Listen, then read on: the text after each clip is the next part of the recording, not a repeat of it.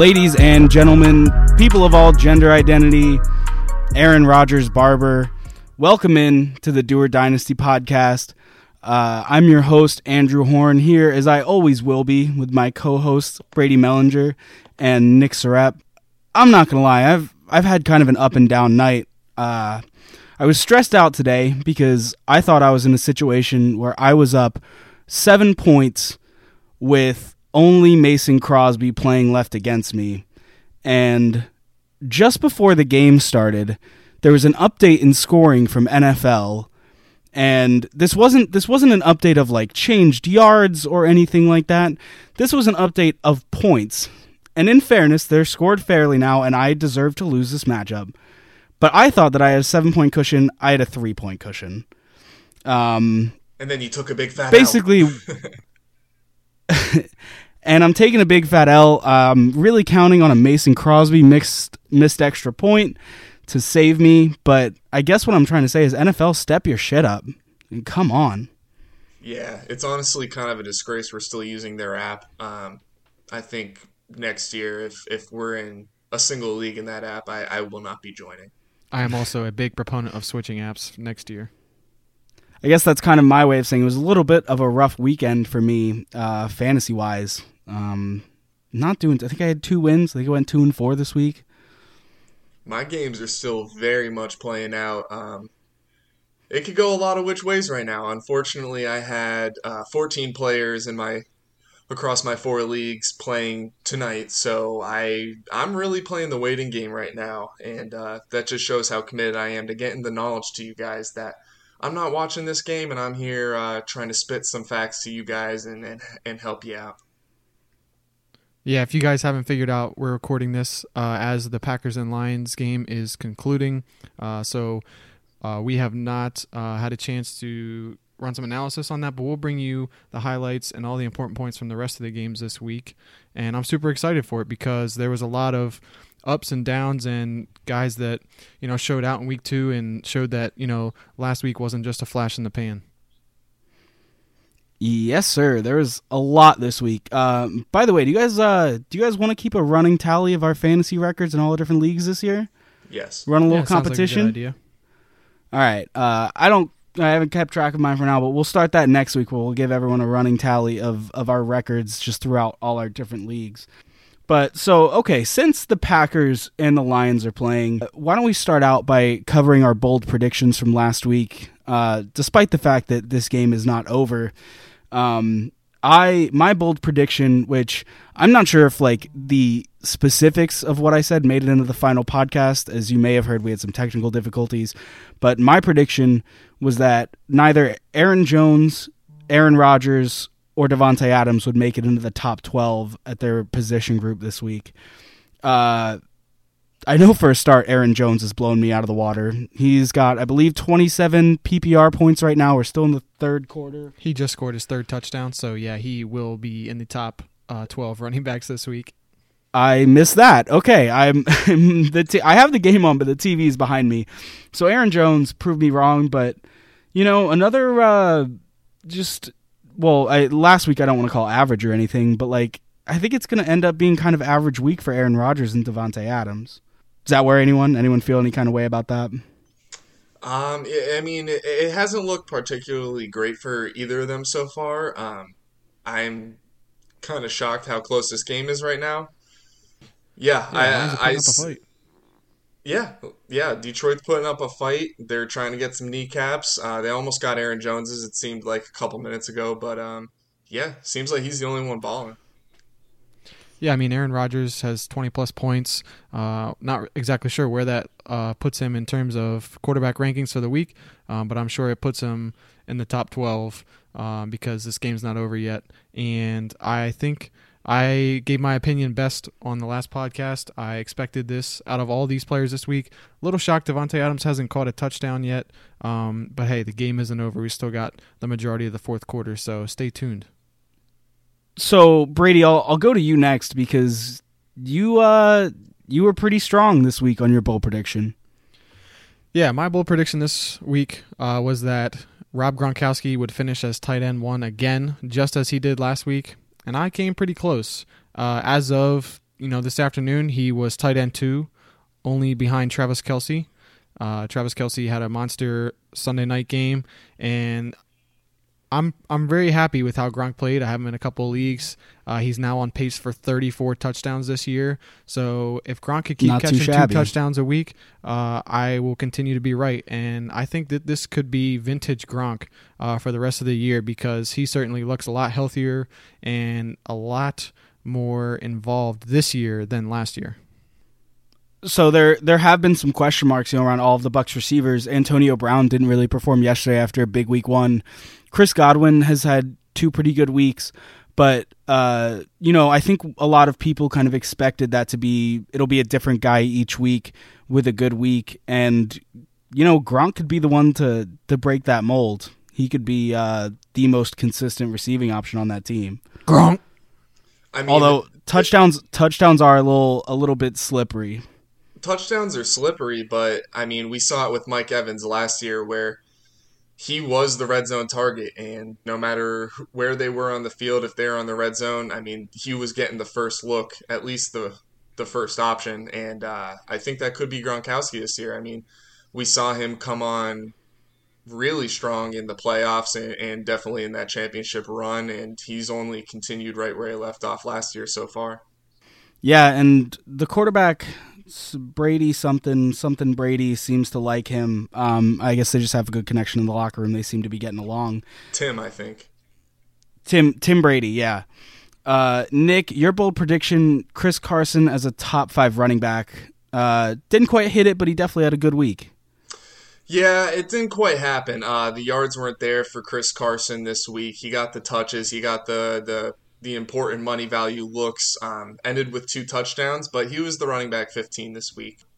There are going to be those weeks where he has 100 yards and absolutely explodes, but unfortunately it wasn't this one. I'm 0 for 1 on these bold takes so far, but looking to definitely bounce back this week. Yeah, and the Titans looked a lot better offensively than they did in week 1, for sure. Speaking of all the things that happened week 2, let's get into our rapid rundown, our raucous review, some third name. I'll come up with a new one next week. Let's get into the rapid rundown. Headlines from Washington. Giants versus football team. Shepard stays Sterling. Terry not so scary. Or maybe very scary. He was good. Danny Dimes digs up the dirt, dances into the end zone. Heineke is Feineke. One fantasy podcaster wrong about everything he said, except for Saquon. The Falcons versus the Buccaneers. Evans got back on track and Gronk continued to party as both big-bodied pass catchers found pay dirt twice. AB's production walked the plank as he only amassed 2 points, and Rojo was a no-show after getting the start, while Lenny stays consistent with another 10-point game. Ridley slid into the end zone, and C-Pat said slat on his way to the end zone, as they were the 2 highest scoring slimes for Atlanta in week 2. The unicorn Kyle Pitts caught 5 balls for 73 yards and flashed his fairy princess power on a 35-yard catch and gallop, but he was unable to find the end zone. Matt Ryan had 300 yards and 3 interceptions. He also knocked 3 years off his lifespan, as the Falcons' O-line couldn't even block a Bucs pass rusher if their balls were swollen from the vaccine. I like that. That's topical. In more ways than one. Newsflash. Start the defense facing the Jets until further notice. Wilson wishes he had some throws back after tossing 4 interceptions. Is James White all the way back? He led the Patriots pass catchers this week. As for Damian Harris, certified dog. Headlines from Miami. Bills versus Dolphins. Tua de-ribbed to the displeasure of Dolphins fans, and the fish get goosed. Detective Washed Allen searches for talent. 50% completion rate is suspect. Bills backfield makes a case for relevance. Doer Dynasty hosts not likely to rule in their favor. The Titans versus the Seahawks. A.J. Brown did his best impression of 2019 Nelson Aguilar, a performance we can assume was wildly popular with one Odell Beckham Jr. since he played like shit. Derrick Henry made Bobby Wagner look like a baby back bitch, as the well-known pass-catching back had over 200 scrimmage yards, 6 catches, and 3 touchdowns. He was the top fantasy finish. Tyler Lockett locked down the wide receiver 1 spot in Seattle with 30 points, as Big Baby Metcalf was pacified with 11. In fact, even Freddie Swain was able to double his mediocre output. And it was Shep Wilson who left his game in the oven for too long, as the colossal Titan comeback couldn't be stopped by Chris Carson's wall of touchdowns. The Raiders rolled into Heinz Field, and Ruggs reeled in a deep touchdown grab to seal the deal against the Steelers. Najee and Juju scored for the Steelers, but the volume of the offense ran through Deontay Johnson. Hunter Renfrow flex appeal? And there's a deep drive to left by Castellanos. Highlights from Indianapolis, Rams versus Colts. King Cooper's cup runneth over. Carson Wentz in bad shape needs to find the right ankles after 2 sprains. And Michael Pitt Manley strong arms his way to first career 100-yard game. The Niners versus the Eagles. In what was the most amateur level, pathetic, sloppy, disgusting, hard to watch, waste of time game of the week, Elijah Mitchell and Jalen Hurts were the lone bright spots. Mitchell was clearly the lead back in San Fran with over 20 carries, but like the rest of that backfield, didn't truly feel comfortable out there until he was able to leave the field with an injury. Hurts wasn't much of a passer in this one, but he made his mark with the legs. He left you with 20 points and the disbelief that 2 NFL teams could look so painfully bad. Highlights from Cleveland, Texans versus Browns. Browns receivers can't catch a break. Landry likely to miss multiple weeks. Taylor touches down before he's hamstrung by injury. And Brandon keeps cooksing while Kareem hunts for points. Da Bears. Da Bears. Beat the Bengals, thanks to Joe Burrow during his best Zach Wilson impression. Burrow was the most valuable Bear this week. Fields relieved an injured Dalton, but he showed there's a lot of room to improve. The Chiefs versus the Ravens. Hollywood Brown shows even more growth in this one. He's still 4'6", but his on-the-field play has stood much taller after another 20-point showing. Lamar Jackson was dominant as both a runner and a passer, and it was Clyde Edwards-Helaire who stunk it up, eventually costing the Kansas City Chiefs a win, and likely had the same effect on your fantasy lineup with 2 points. Tyreek Hill had a lousy game and was noticeably frustrated. In an NFC South showdown, Christian is king, but DJ Moore made an effort for his crown this week. Jameis looked like the Jameis of old, so none of the Saints players had an impressive fantasy week. Don't look now, but Sam Darnold is undefeated this year. I'll look at that all day. Headlines from Arizona, Vikings versus Cardinals. Dalvin survives injuries and delivers the pain. Still can't find the end zone. Kyler and the Cards stay hot. Fans want more of Rondale. And Burke Buzzins connects with KJ and Jeffer, is still feelin' Thielen, flexes his way to superb week. The Cowboys versus the Chargers. Dak played like crap. Prescott lined up at the stables just to get bucked off the bolus seconds in. Greg Zuerlein outscored him with 10 points after the game winner. Amari Pooper gave you just 3 more than 2, and CeeDee Lamb chopped the Chargers secondary after the catch. He had 17. Zeke spent more time at the table but got the same portion of touches as his dinner date, Tony Pollard. The touchdown dessert was split as well, with both backs eating 1. They paid your lineups 40 combined to settle the check.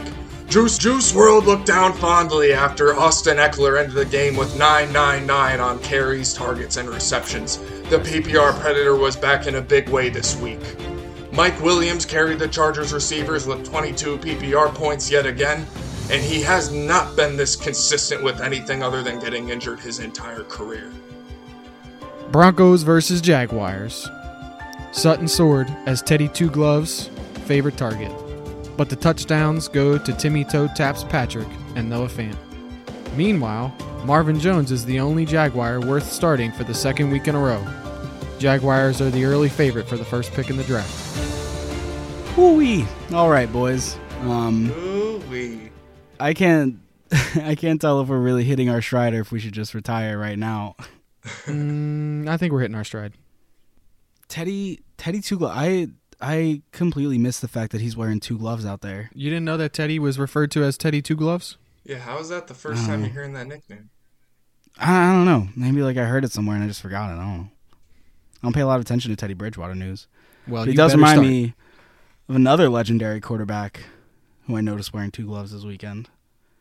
You guys No. You guys know what I'm talking about? Little another favorite for the first pick in the draft next year? Kenny Pickett? Oh, stop Kenny it. Heisman? This guy. This guy. H2P. All right, good stuff, boys. Good stuff. Again, from first to worst, let's talk injuries. We had what felt like a lot in week 2. Yeah, I feel like if you came out of week 2 without an injury, you were pretty darn lucky. Can say not many teams avoided that. A lot of important injuries, a lot of quarterback injuries this week. Let's talk quarterbacks. Tyrod Taylor hurt his hamstring against the Browns. He is questionable, probably day-to-day, I assume. Yeah, I think a lot of this depends on the MRI results. Ian Rappaport reported that Taylor is not expected to play because they have a Thursday night game against the Panthers this coming week, so a lot of that news has already started to roll out. So look for Davis Mills this week if you need a fill-in for all these quarterback injuries. He was only 8 for 8 for 102 yards, a touchdown and a pick, but he looks to be the starter for the Houston Texans on Thursday. Yeah, I'll say Davis Mills possibly worth a speculative ad. Someone that might be good to have on your taxi squad. Yeah, big facts. Please don't start him this week. Do not start him. I hope you don't have to start Davis Mills for the purpose of your sanity, but I look to add him, like Andrew said, in that taxi spot. Yeah, if you got an open spot on your taxi squad, I think he's not a bad ad. Texans, another team that I think are favored for the number 1 pick next year, and that probably means they'd be taking a quarterback. Also, a lot of quarterbacks to take next year, and I think they might take one. Also, that Panthers defense looks kind of legit after what they did to the Saints this past weekend. I mean, it's also tough to predict with 2 weeks in, and the Jets scored more points against them than the Saints did. But yeah, that doesn't exactly seem right, and you don't know if Jameis was playing like old Jameis or if he's going to continue this throughout the. I thought he was changed for the better, but maybe the Panthers proved otherwise. Yeah, the Saints also missing a lot of coaches this weekend, which probably tough. Probably makes it difficult to play a game. Something you don't see on the field, but definitely, without a full staff there makes it a little bit harder to play. Andy Dalton suffered an injury during the game the other day. He didn't return, but Matt Nagy is saying that Andy Dalton is the starter if healthy, so maybe slowly roll on starting Justin Fields a little bit. Yeah, I mean, I don't really know what's it like. I mean, we've been saying that Justin Fields will be the starter sooner rather than later, and maybe this could be an opportunity, but, this isn't like a serious long-term injury as of yet, and, I mean, it'll be interesting to see where this goes. Yeah, it doesn't seem like this injury is too serious to Andy Dalton, which, I mean, good news for him. Nice guy, Andy Dalton. But Matt Nagy, what the hell, man? This is your out. This is your opportunity. You said, hey, Andy, I promised you the starting job. You had it. I'm just looking out for your health. I mean, just give Justin Fields the week. And if you're not overly impressed, all right, well, then you gave Andy a week to recover. He can come back in. It's fine. But if not, this is your out. Why isn't he taking it? Yeah, it does seem that Matt Nagy could have taken the easy road here and meant, okay, yeah, we need to rest Andy Dalton. We're going to give Justin the next game, and then if Justin had a stellar game, which would be Matt Nagy's dream, then he could just roll with him the rest of the way. But he seems to be adamant about giving Andy Dalton a chance. Maybe he's got a game plan to start Fields in week 4, like we've said all along, and he's sticking to it. But we'll see. Maybe he's just trying to fulfill an agreement he has with Andy Dalton, to give him a certain amount of games. I don't know. There's a lot of speculation right now. Basically, Justin Fields needs to have an opportunity to lead this Bears team. I mean, you also look at like last year, like you don't want a Tua situation where, Tua struggles and then he's constantly interchanging quarterbacks again, like bringing Andy Dalton in to replace Justin Fields, because I feel like that really hurt Tua's confidence last year. For sure. Yeah, for sure. A little bit like week 1 here, they also have a tough-ish matchup. Good defensive line in the Browns this week. I don't mind it. I don't mind leaving Andy Dalton out there. Maybe re-injure that knee. No, just jeez. But no, of course not. We never wish that on anyone. But probably not an ideal starting first real game for Justin Fields where he's coming in and Myles Garrett's running after him all game. Moving on, Carson Wentz. For those of you who don't know, Carson Wentz sprained both of his ankles on Sunday. Both of them. Please, someone else talk about this because I can't. Yeah, I got you, Andrew. So Carson Wentz was sort of getting tackled / sacked and was throwing the ball. Instead of just falling and collapsing to avoid injury, he was adamant about getting that ball off, and he ended up spraining both ankles. There is no word on severity yet, so we're not sure if he's going to be in or out this week. In dynasty formats, there's a chance that Wentz could be your starting quarterback. So just keep an eye on that injury news throughout the week. He dealt with that foot injury earlier in the year, so hopefully it didn't, re-aggravate that. So we'll see how Wentz's outlook is in a few days. Stay tuned for more updates there. Yeah, I think the good news here with Carson Wentz is that it doesn't seem to be that foot injury that he just repaired with surgery. Ankle sprains suck, they hurt, but he will be back from this. It's not going to hold him out for the whole season, but damn, it's wild that he can get both of them at the same time. Yeah, it does. It just doesn't sound good. It doesn't sound right. Carson, we need you. We need you. But, Jacob Eason, honestly, Jacob Eason might still be on someone's team in your league from the preseason when, he had a really great showing at the end of this one. That was, oh my goodness, one of just the ugliest interceptions I've seen. I get it, they're a long way from the goal line, but you're coming in cold trying to make a play, but yeah, ugly. But possibly a speculative ad, again another taxi squad guy, because I know people were doing that in the preseason when it looked like Wentz was going to miss a couple weeks to start the year, but, just something to keep in mind. Not something that needs to be rostered, I will say, not by any means, but something to keep in mind. Tua exited the game in the first quarter with a rib injury. It looks like bruised ribs, so not too serious, and he'll probably be day-to-day. Yeah, per the Arrow, Tom Pelissero, the x-rays and further tests were negative, a.k.a. no fractures. So his availability will depend on his pain tolerance and function. He might end up getting that rib injection that, hopefully he doesn't get the same doctor that Tyrod Taylor had last year, but he'll get a similar injection probably to Tyrod Taylor. I don't think that guy has a job anymore. Yeah, probably not. Let's hope not. I hope that guy had good liability insurance. Anyway, I think Tua has a good chance to play this week. They make things so that guys can be available with injuries like this. Just believe me, I've seen it. Yeah, maybe be cautious about, your Waddles and your Devontae Parkers and your possibly Will Fullers who missed this game due to a personal issue, but I'd be cautious a little bit about starting them if Tua's not there. I think that's going to wrap up for quarterbacks. Jarvis Landry suffered an MCL sprain. Brady, why don't you take this one a little bit? Yeah, so as of this afternoon, it was yet to be confirmed by MRI.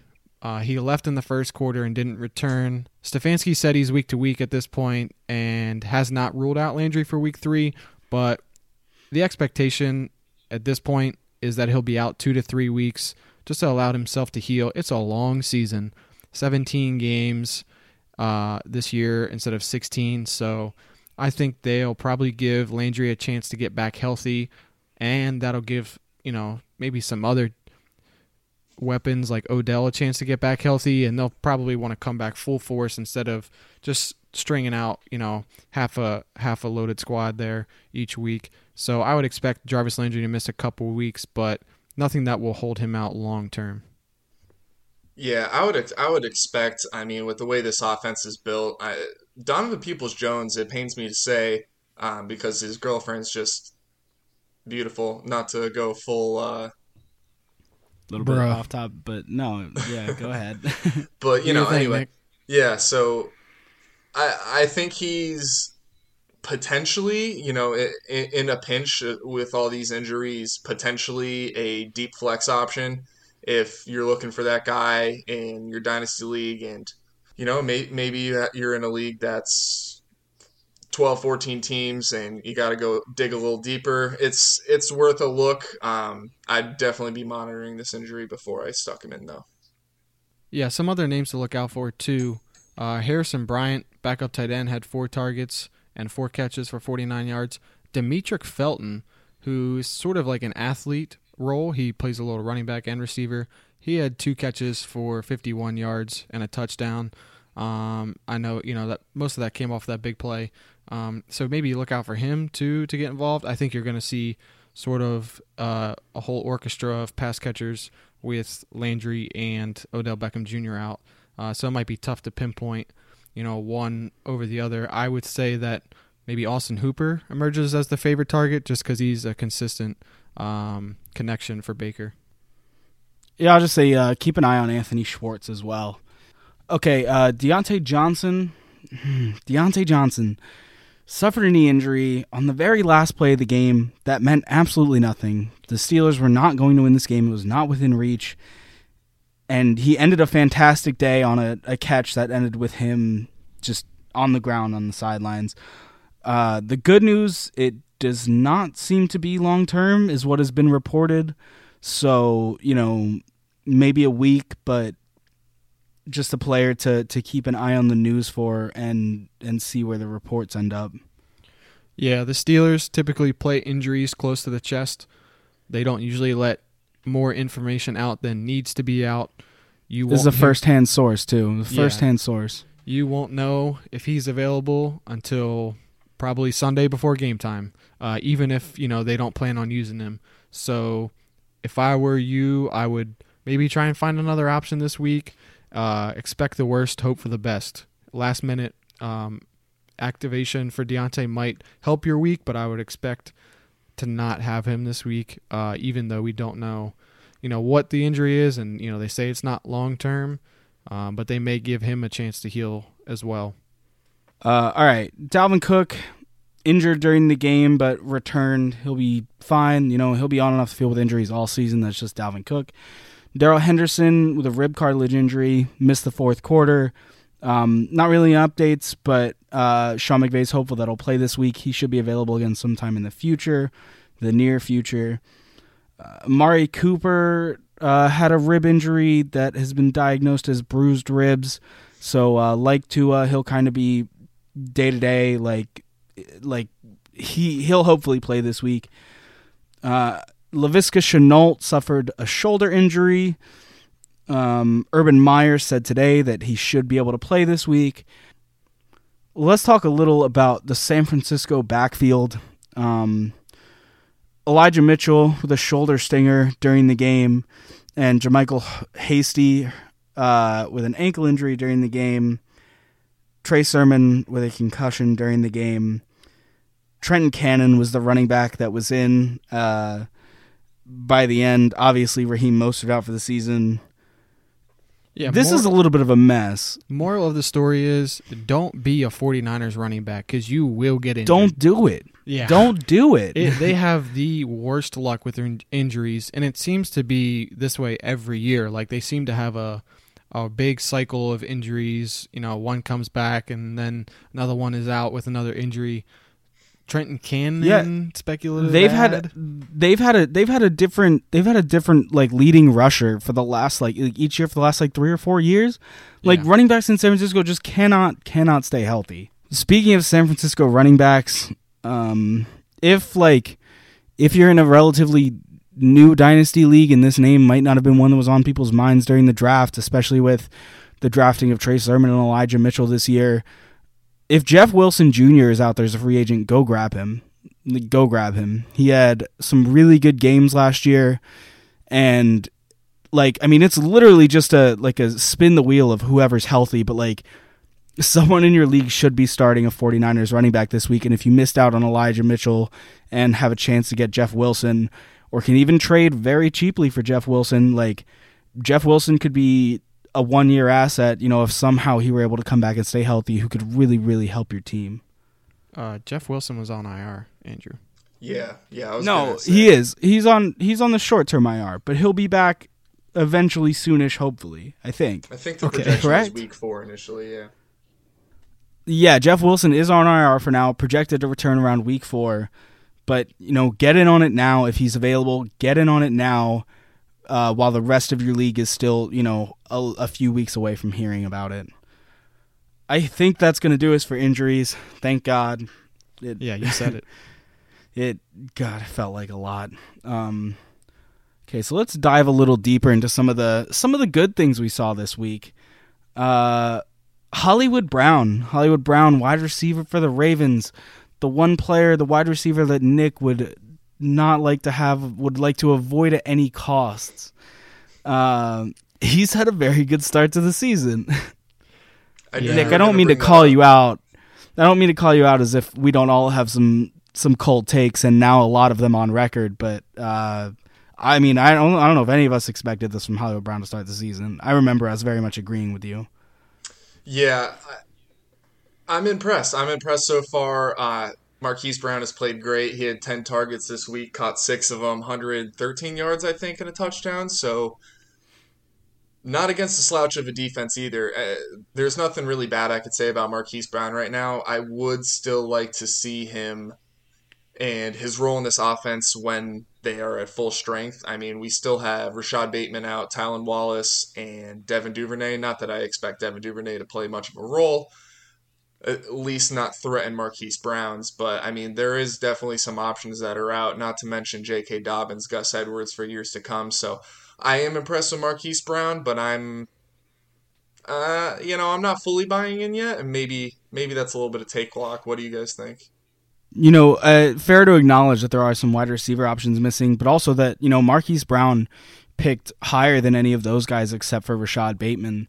And I do believe they want to and they have wanted to find a way to fit him into the offense. He's also been a young receiver learning his way into the game. It's only his 3rd season. Mm-hmm. And it looks like they're using him in an entirely new way this season. It really does. They're not just having him. I feel like he got a little bit of what Henry Ruggs had last year, where they've just been hey, run straight and see if Lamar can hit you on a pass. And Lamar hasn't really been able to do that. But now they're running him across the middle. They're just it's more of a get open thing. And he has gotten open, especially in the end zone. And, obviously his weeks wouldn't be what they were without touchdowns, which again, very slippery. But he's 10 targets and 6 catches, which I would have to check the stats, but that feels like a higher catch rate than he's had in any of his first 2 seasons. Yeah, I'm happy to see that they're involving Marquise in a more diverse route tree. Lamar did say that he was looking to throw the ball a little bit more this year.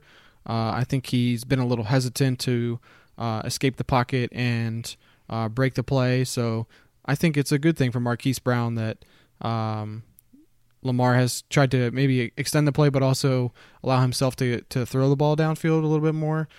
Like Nick said, the fact that we're missing some of their starting running backs maybe forces them to throw the ball more, and those injuries to receivers do probably hold the most weight.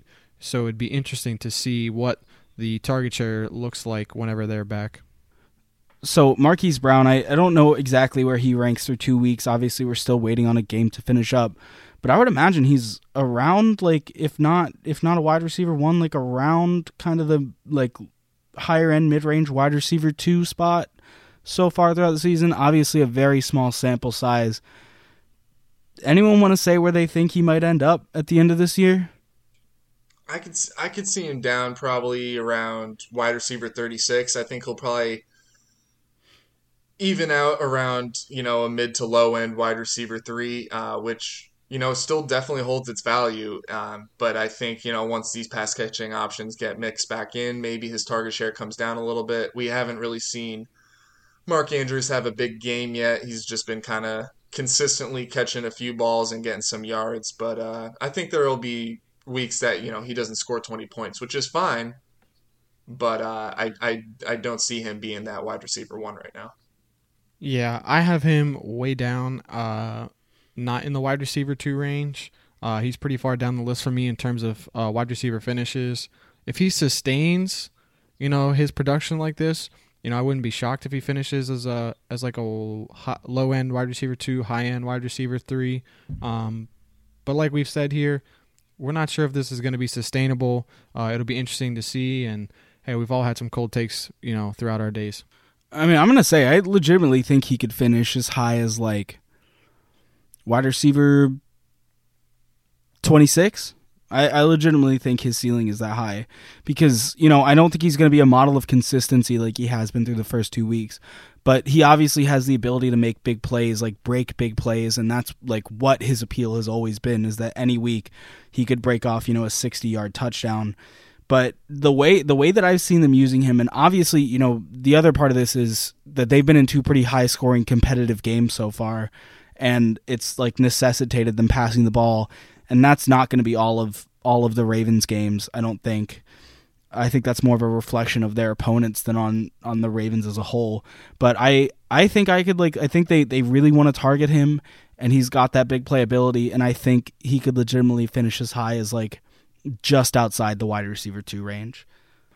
All right, Terry McLaurin, something that I kind of have to talk about, I guess, this week. He had a great week. 11 catches, 107 yards, and a touchdown. Mm-hmm. He was the clear number one target for Taylor Heinicke, as he should be. Does this seem like an anomaly to anyone else? Like in any sort of way? Not Terry's talent, but like a high-scoring game maybe for the football team? Like, I think it was a high-scoring game, but put some damn respect on Terry McLaurin's name. I was never trying to take respect off his name. I understand where you're going with it, but I mean, all we've seen is Terry McLaurin produce bad quarterbacks, good quarterbacks that used to be okay and then absolutely destroyed their legs.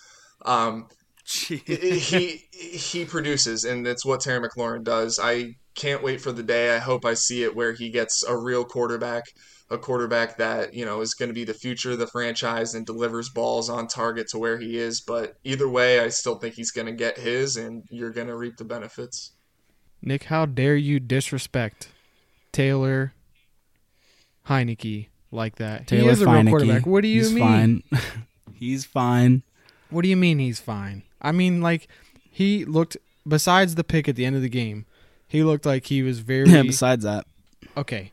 But, everybody makes one bad... I mean... No, he played a good game. Yeah. He played a good game. Yeah, I think he just made a bad decision there. But when he was, balling in the first 3 quarters, most of his throws were on target. Nothing, he didn't airmail it and throw bad interceptions, because of, missed targets. He just made some bad choices, and those choices you can fix, I think his accuracy looked fine. He was able to extend the play with his legs, which, bodes well when your wide receivers have some time to maybe ad-lib a little bit and get open. I think what, honestly, who suffered the most from this was Antonio Gibson. It just didn't seem like Heinicke was looking for him very much in the passing game, but it seemed like Heinicke had no issue looking at J.D. McKissic, so I'm not sure what the disconnect is there. And Gibson played receiver in college, so it's not like he's incapable. I think Terry McLaurin will be just fine, but maybe keep an eye on Antonio Gibson. Speaking of running backs to keep an eye on, could we talk about this Dallas backfield a little bit? Because it's been interesting, to say the least. So, I mean... Sure. Ezekiel Elliott absolutely dominated snaps this week, as he did week 1, but we saw a pretty even split in terms of touches. I think Zeke ended with 2 more than Tony Pollard. I kind of alluded to it earlier. They both got a touchdown, and Tony Pollard looked great, but so did Zeke. They both had great weeks. What do you guys think? Yeah, I think Zeke will continue to be the number one, but there's certainly going to be room for Tony Pollard production in this offense. I heard an analogy that I kind of like today. It could be similar to the Green Bay backfield with Aaron Jones and Jamal Williams. Aaron Jones, was the clear RB1 when Jamal Williams was there, but Jamal still had fantasy value. I think you could see something similar here, especially if Dallas continues to be in these shootouts where they're going to need to, make plays on offense and not kind of burn clock at the end of games. Pollard did look very efficient, 13 carries and 109 yards, a little bit under, 10 yards a carry, somewhere between 8 and 9. That's very efficient. Some of those are... Those big plays, yeah. Yeah, some of those are from big plays. But, I think they had a similar number of receptions, so I don't know that one has more pass-catching ability. I think it's just a situation where two backs can have consistent fantasy production. It's just 1 week, somebody might outscore the other by a little bit, which isn't necessarily great for Zeke Elliott, but it's not bad either. I don't like that. Didn't make me feel good. Like the sound of that didn't make me feel like if that Dallas backfield is like a toss-up situation each week between Tony Pollard and Ezekiel Elliott, then I don't feel good.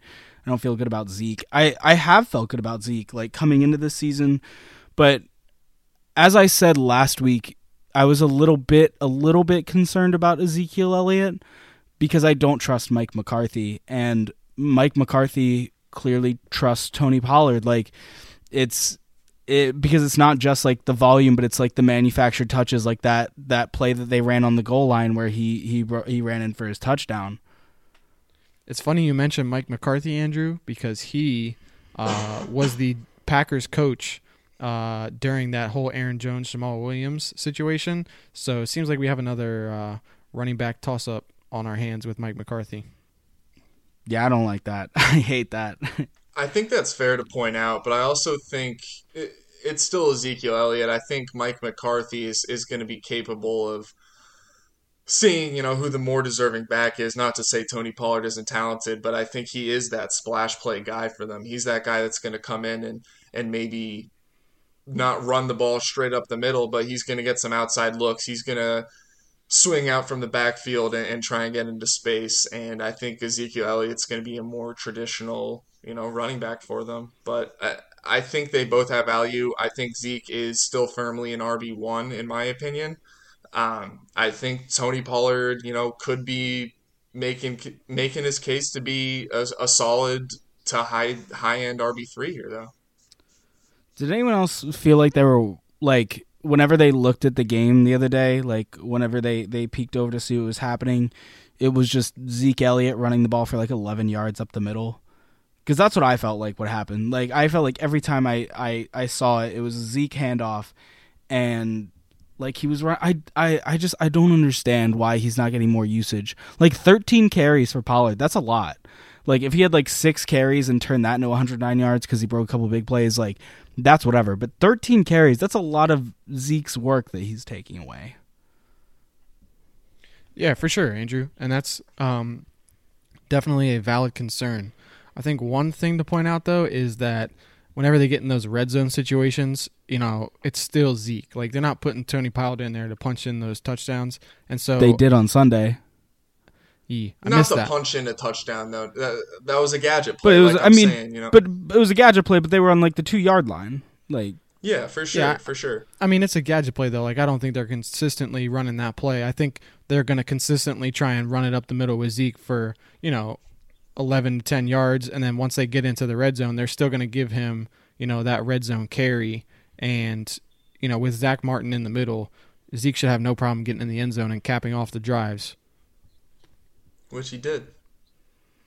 Yeah, I hope so. I'm hopeful. I'm trying to be hopeful for Ezekiel Elliott because he's very talented, and like he would be a easy 3-down workhorse back on any other team, but Mike McCarthy just can't seem to run an efficient offense. Quit hating on Tony Pollard, Andrew. All right, let the man earn his money. I don't hate Tony Pollard. I think Tony Pollard he does what he does very well, and that's be a change of pace back. But he's not as talented as Zeke. Okay, let's move on to Denver.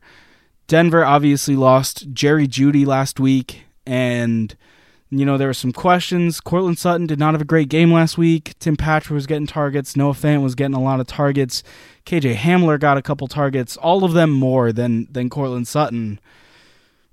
Not the case this week. Not the case this week. No, sir. Ooh-wee. I don't think it made it into our final pod again because some technical difficulties, but we did have I had a little bit of concern last week about, new quarterback, who would be Teddy's kind of favorite target among the wide receivers, and I posited that it might be Tim Patrick, but yeah, no. Courtland Sutton, baby. Fire up your Courtland Suttons. Yeah, fire up your Courtland Suttons, except in the red zone, because apparently Tim Patrick is a better touchdown catcher than Courtland Sutton. He did steal that touchdown from Courtland Sutton, which I was very upset with this week. But yeah, Sutton is looking great after that ACL. It doesn't look like it's affecting him at all. He's the clear leader among these Denver receivers, and I think it's very safe to say that he'll continue that until Jerry Jeudy comes back. And that's a good thing, especially for Courtland in the long run, because he'll continue to build that chemistry with Teddy, and down the stretch, whenever Teddy needs a go-to target, he'll be able to count on Courtland Sutton. And that's the type of receiver Courtland Sutton is. He's going to be the guy that goes up and gets those balls that are impossible to catch. He's not going to be the separation guy that Jeudy is, but he is going to be the I need a catch now, who do I throw it to receiver? So I agree, Brady. It is nice that he's developing that chemistry a bit. But I don't think there's even much more to say. 14 targets, 150 yards, alpha dog receiver. Dog. Target hog. You know what I'm saying? Yes, there's sir. nothing not to like. I've been on Courtland Sutton for the past 2 years, and it feels so good to see him have this performance. Hey, I've been on Courtland Sutton for the past 3 years. Oh! Okay, so we're all going to try and one-up each other, huh? Well, guess what? Yeah. I've only been on Courtland Sutton this year, so I'm late to the party. I was on Courtland Sutton in high school. Oh, Not like okay. that. Brady, injury expert, any lingering concern about that ACL? Nah. So usually the main concern with ACL injuries, aside from the integrity, is the psychological aspect. Sometimes you'll see guys be sort of afraid to cut on it. In Saquon's warm-ups, you'll notice that he spends a lot of time working on cuts and trying to feel his knee out or whatever. Courtland looks like he is not concerned about that knee whatsoever. He was out there breaking routes off with no issues, no hesitation at all. I know he's not a big separation guy, but he's still, sticking the routes at the top of the route and stuff. He does not look like he's worried about his knee at all. So that psychological aspect is gone, and I think Courtland Sutton is all the way back. Yeah, and I'm not a doctor, but I think 9 for 159 is also a pretty good indication of health. Guys, I think Courtland Sutton might be the guy for this podcast because we all seem to own him somewhere and just be big fans. So looks like we can all rally around Courtland Sutton whenever we're feeling down. Yeah, maybe he'll come on and be our first guest. I mean, the invite's open. The invite is just, it's extended and open whenever. I'm sure that'll get to him. Absolutely. He's listening. All right, Damian Harris, big week for Damian Harris. Clear leader in the Patriots backfield, and just one heck of a touchdown run. Yeah, that touchdown run was disgusting. I mean, he was like a pinball going to the end zone. How many guys can he carry at one time? Looked like 7 or It 8. I would like to defied see the him. laws I would of like to see him physics. try all 11 because I bet he can. I mean, I think at least 4 or 5 different Patriots defenders at least 4 or 5 Jets defenders touched him on that run. Well, and he was just did you see bouncing off them. Yeah. It looked like the Patriots O-line felt bad because they were trying to tackle him too. A couple of them tried to grab for him, and it doesn't matter. No one could get him. Yeah, Damian Harris certainly put that fumble behind him from last week. He looked strong running the ball this week, aside from that run for the tutty. James White was even more of a threat this week, but more of a threat to the Patriots receivers. He led the team in targets and receptions. So I think you have a situation here where either one of those Patriots running backs could be useful, especially in your deeper dynasty leagues. Yeah, I think we might be getting back to those days where the Patriots have a runner plus James White, and there's room for both of them to succeed. I do not like the sound of the Patriots returning to their former glory with 2 running backs and a quarterback who throws the high percentage throws all the time. That scares me as a Steelers fan, and that should scare anybody who is a fan of an AFC team. Yeah, I think it brings back a little trauma for all of us. I was going to say, or a Falcons fan. AFC team or Falcons fan. Let's not even dwell on that because I'm so past that. I never think about it. I just kind of want to toot my own horn. We've been name dropping Damian Harris a few times so far in this podcast, and I know the first time we brought him up, I said James White, sneaky play this year, probably going to have some flex value, and I think we could potentially see him turn it up into RB2 value, at least for the season. Okay. Obviously, he is 29 years old, but he could be a buy candidate. I'd say if you can get him for a low price because of the age, because of last year's production under a run-heavy Cam Newton-led team, he could provide some fantastic depth to your roster and maybe a spot start if you need it. Well, and this was even a plus matchup for them. Like, they dominated the Jets. The Jets could not do anything against them, but he still found the work because, it's not even like, oh, we're down, we're going to bring in our pass catching back and he's going to get some garbage points. He's a part of how they move the ball on offense. He's a part of how they move the ball, and I think, the important thing to remember is if legendary quarterback Tom Brady can check down and run the offensive scheme by dumping off to James White 6 times a game, I don't think the rookie Mac Jones is going to be above that by any means. Take the easy completions, take the easy yards. Very true. If it's not above Tom Brady, it's not above you. All right, that's going to do it for us here at the Doer Dynasty podcast. Like last week, we'll have another episode coming this week. Hopefully, we'll be coming out a lot sooner than Saturday this week. It was great to have you. Anything you guys want to say to sign off? Yeah, I just want to say I had a really dynamite Tyreek Hill joke that's probably going to get cut. To the fans, I apologize. I knew it was going to be borderline, but maybe I'll throw it on my Twitter before I get banned. Yeah, if you're looking for borderline questionable jokes, follow Nick on Twitter at @TheUglyBarnacle, and also while you're there, follow us at @DOD_FB,